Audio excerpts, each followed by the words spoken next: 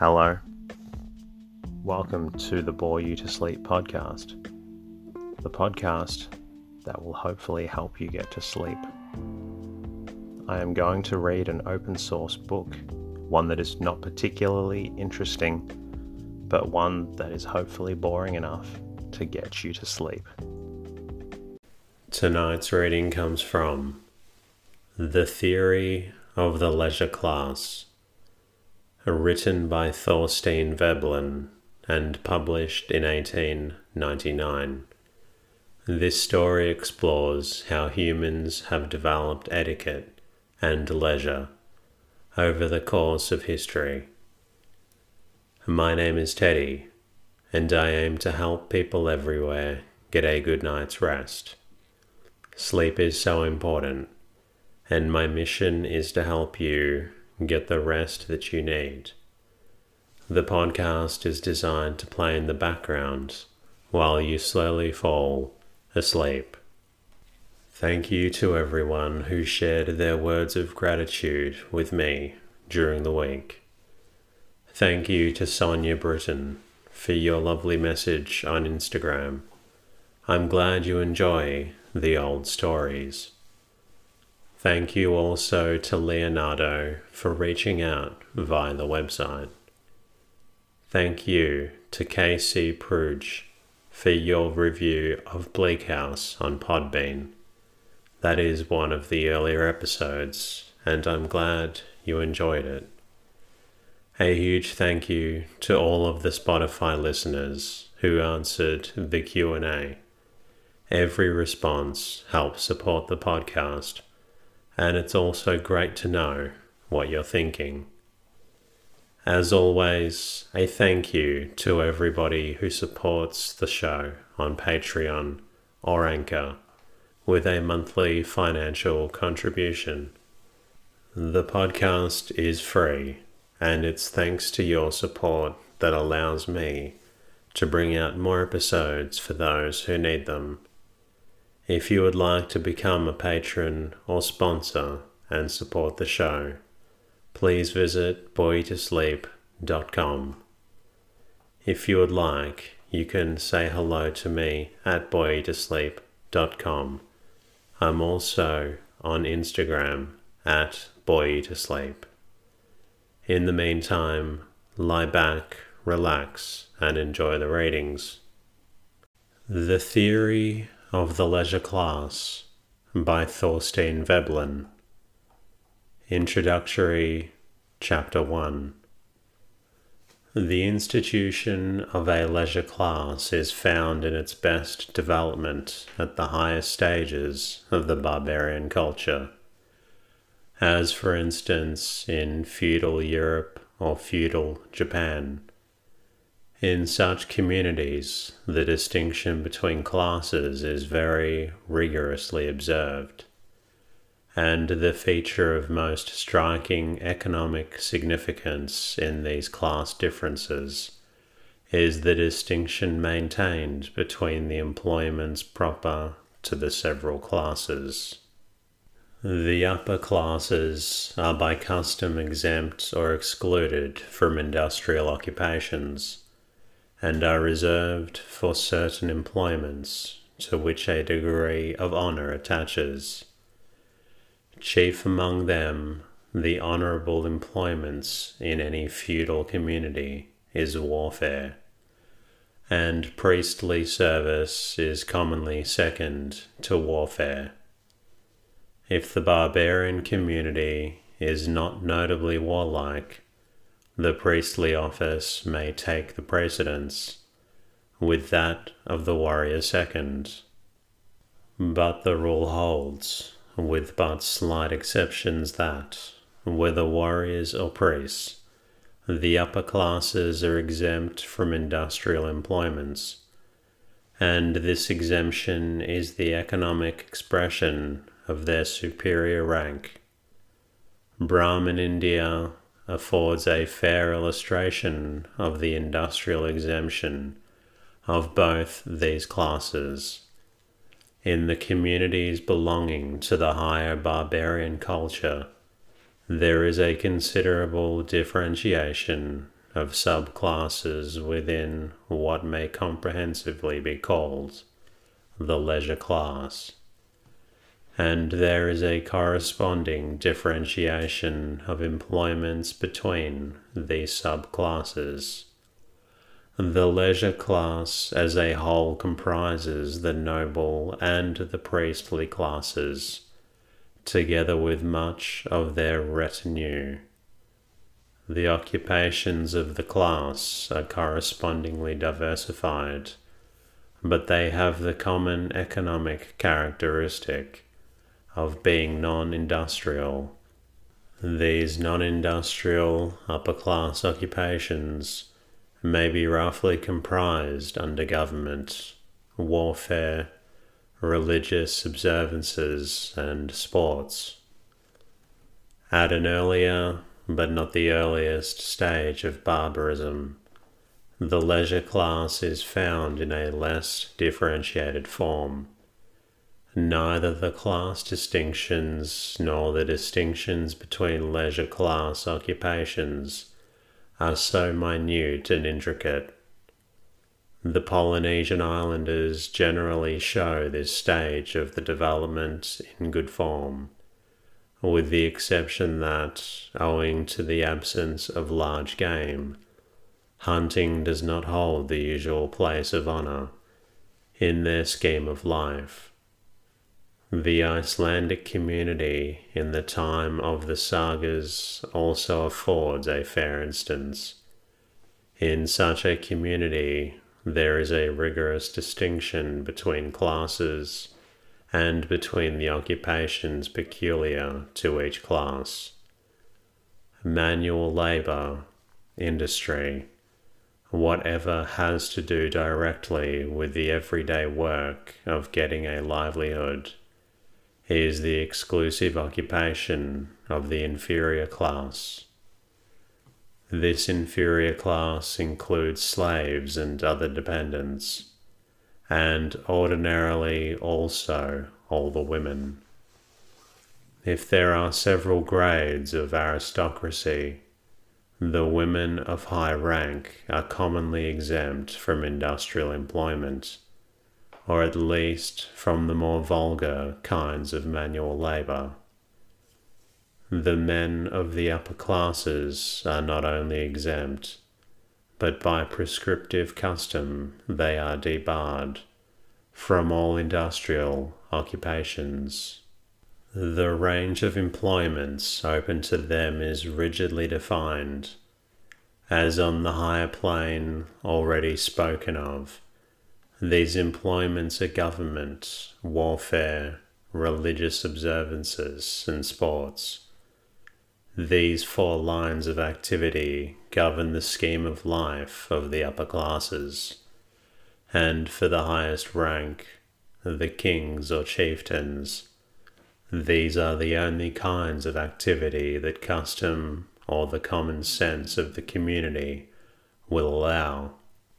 Indeed, where the scheme is well developed, even sports are accounted doubtfully legitimate for the members of the highest rank. To the lower grades of the leisure class, certain other employments are open, but they are employments that are subsidiary to one or another of these typical leisure class occupations. Such are, for instance, the manufacture and care of arms, and accoutrements and a war of canoes, the dressing and handling of horses, dogs, and hawks, the preparation of sacred apparatus, etc.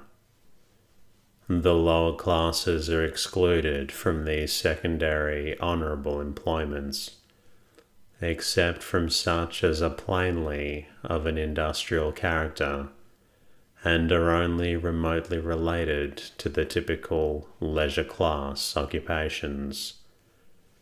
If we go a step back of this exemplary barbarian culture into the lower stages of barbarism, we no longer find the leisure class in fully developed form.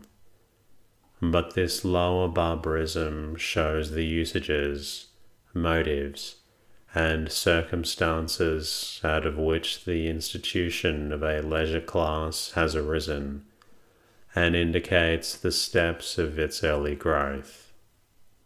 Nomadic hunting tribes in various parts of the world illustrate these more primitive phases of the differentiation. Any one of the North American hunting tribes may be taken as a convenient illustration. These tribes can scarcely be said to have a defined leisure class. There is a differentiation of function, and there is a distinction between classes on the basis of this difference of function, but the exemption of the superior class from work has not gone far enough to make the designation leisure class altogether applicable. The tribes belonging on this economic level have carried the economic differentiation to the point at which a marked distinction is made between the occupations of men and women, and this distinction is of an invidious character. In nearly all these tribes, the women are, by prescriptive custom, held to those employments out of which the industrial occupations proper develop at the next advance. The men are exempt from these vulgar employments, and are reserved for war, hunting, sports, and devout observances. A very nice discrimination is ordinarily shown in this matter. This division of labour coincides with the distinction between the working and the leisure class, as it appears in the higher barbarian culture. As the diversification and specialization of employments proceed, the line of demarcation so drawn comes to divide the industrial from the non-industrial employments. The man's occupation, as it stands at the earlier barbarian stage, is not the original out of which any appreciable portion of later industry has developed. In the later development, it survives only in employments that are not classed as industrial: war, politics, sports, learning, and the priestly office. The only notable exceptions are a portion of the fishery industry and certain slight employments that are doubtfully to be classed as industry, such as the manufacture of arms, toys, and sporting goods. Virtually, the whole range of industrial employments is an outgrowth of what is classed as women's work in the primitive barbarian community. The work of the men in the lower barbarian culture is no less indispensable to the life of the group than the work done by the women.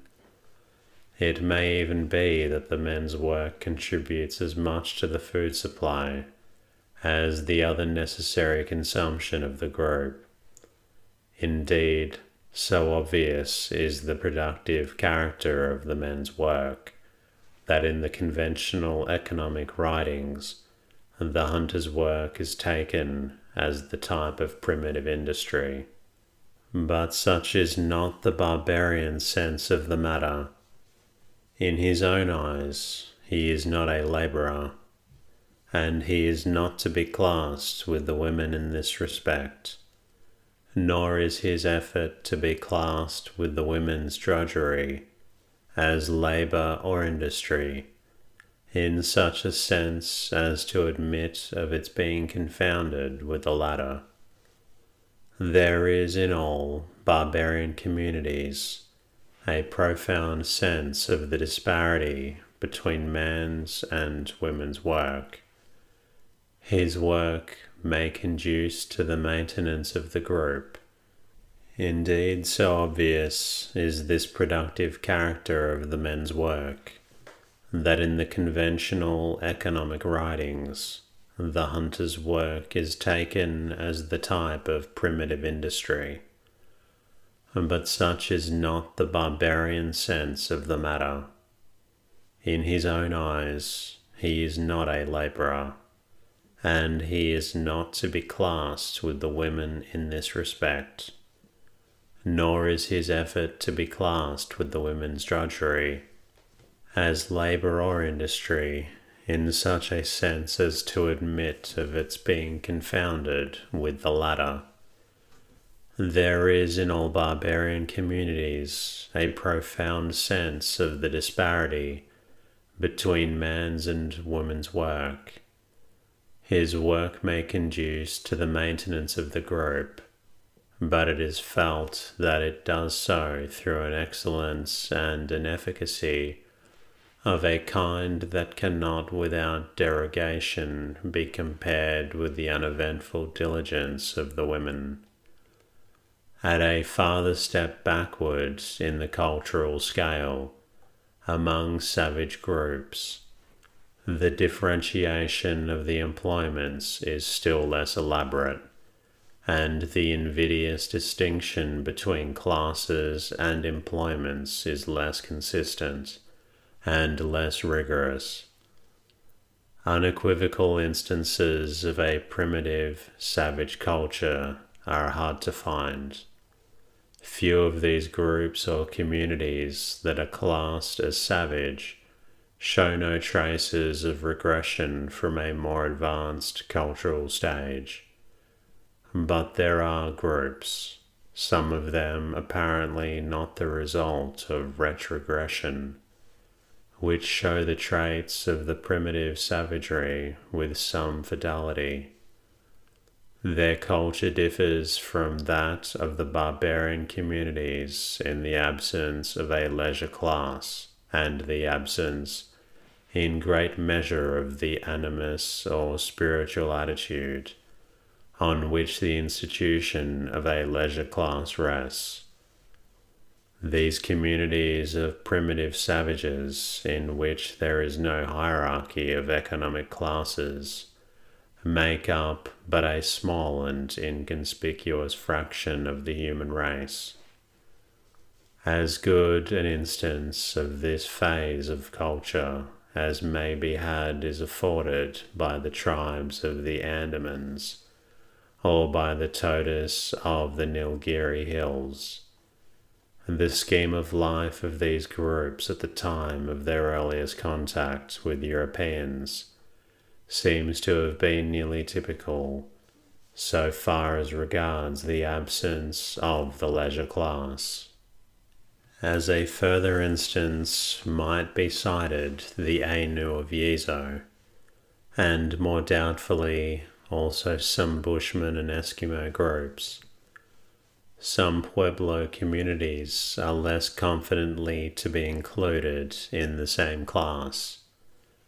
Most, if not all, of the communities here cited may well be cases of degeneration from a higher barbarism rather than bearers of a culture that has never risen above its present level. If so, they are for the present purpose to be taken with the allowance, but they may serve none the less as evidence to the same effect, as if they were really primitive populations. These communities that are without a defined leisure class resemble one another also in certain other features of their social structure and manner of life. They are small groups and are of a simple, archaic structure. They are commonly peaceful and sedentary. They are poor, and individual ownership is not a dominant feature of their economic system. At the same time, it does not follow that these are the smallest of existing communities, or that their social structure is in all respects the least differentiated, nor does the class necessarily include all primitive communities which have no defined system of individual ownership.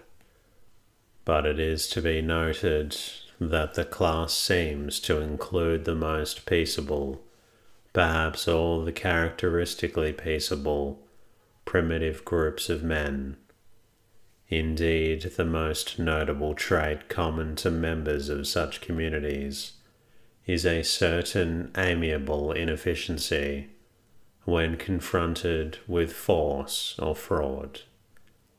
The evidence afforded by the usages and cultural traits of communities at a low stage of development indicates that the institution of a leisure class has emerged gradually during the transition from primitive savagery to barbarism, or more precisely, during the transition from a peaceable to a consistently warlike habit of life. The conditions apparently necessary to its emergence in a consistent form are: the community must be of a predatory habit of life, leisure class in these cases, must be habituated to the infliction of injury by force and stratagem.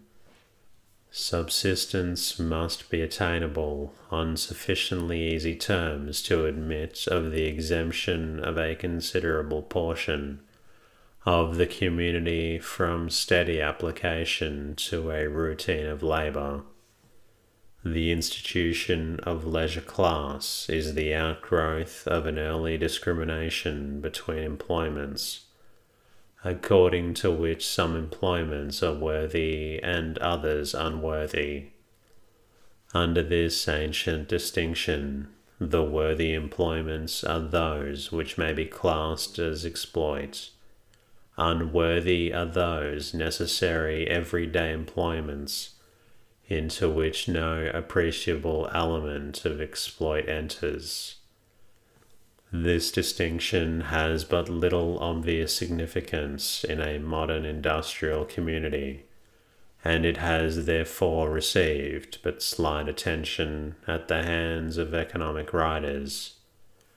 When viewed in the light of that modern common sense which has guided economic discussion, it seems formal and insubstantial, but it persists with great tenacity as a commonplace preconception even in modern life, as is shown, for instance, by our habitual aversion to the menial employments. It is a distinction of a personal kind, of superiority and inferiority. In the earlier stages of culture, when the personal force of the individual counted more immediately and obviously in shaping the course of events, the element of exploit counted for more in the everyday scheme of life. Interest centered about this fact to a greater degree. Consequently, a distinction proceeding on this ground seemed more imperative and more definitive then than is the case today. As a fact in the sequence of development, therefore, the distinction is a substantial one, and rests on sufficiently valid and cogent grounds. The ground on which a discrimination between facts is habitually made changes as the interest from which the facts are habitually viewed changes. Those features of the facts at the hand are salient and substantial, upon which the dominant interest of the time throws its light. Any given ground of distinction will seem insubstantial to any one who habitually apprehends the facts in question from a different point of view and values them for a different purpose. The habit of distinguishing and classifying the various purposes and directions of activity prevails of necessity always and everywhere, for it is indispensable in reaching a working theory or scheme of life. The particular point of view, or the particular characteristic that is pitched upon as definitive in the classification of the facts of life, depends upon the interest from which a discrimination of the facts is sought. The grounds of discrimination and the norm of procedure in classifying the facts therefore progressively change as the growth of culture proceeds, for the end for which the facts of life are apprehended changes, and the point of view consequently changes also, so that what are recognized as the salient and decisive features of a class of activities or of a social class at one stage of culture will not retain the same relative importance for the purposes of classification at any subsequent stage. But the changes of standards and points of view is gradual only, and it seldom results in the subversion or entire suppression of a standpoint once accepted. A distinction is still habitually made between industrial and non-industrial occupations, and this modern distinction is a transmuted form of the barbarian distinction between exploit and drudgery. Such employments as welfare, politics, public worship, and public merrymaking are felt, in the popular apprehension, to differ intrinsically from the labour that has to do with elaborating the material means of life. The precise line of demarcation is not the same as it was in the early barbarian scheme, but the broad distinction has not fallen into disuse. The tacit, common-sense distinction today is, in effect, that any effort is to be accounted industrial only so far as its ultimate purpose is the utilization of non-human things, the coercive utilization of man by man, is not felt to be an industrial function, but all effort directed to enhance human life by taking advantage of the non-human environment is classed together as industrial activity. By the economists who have best retained and adapted the classical tradition, man's power over nature is currently postulated as the characteristic fact of industrial productivity. This industrial power over nature is taken to include man's power over the life of the beasts and over all the elemental forces. A line is, in this way, drawn between mankind and brute creation. In other times and among men imbued with a different body of preconceptions, that this line is not drawn precisely as we draw it today. In the savage or the barbarian scheme of life, it is drawn in a different place and in another way. In all the communities under the barbarian culture, there is a felt antithesis between economic and non-economic phenomena, but it is not conceived in the modern fashion. It lies not between man and brute creation, but between animate and inert things. It may be an excess of caution at this day to explain that the barbarian notion, which it is here intended to convey by the term animate, is not the same as would be conveyed by the word living. The term does not cover all living things, and it does not cover a great many others.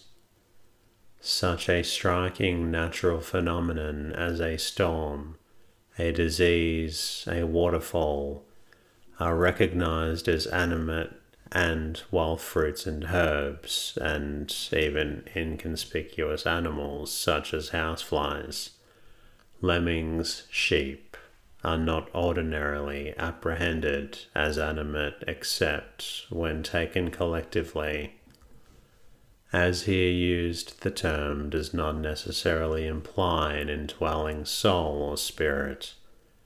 The concept includes such things as in the apprehension of the animistic savage or barbarian, formidable by virtue of a real or imputed habit of initiating action.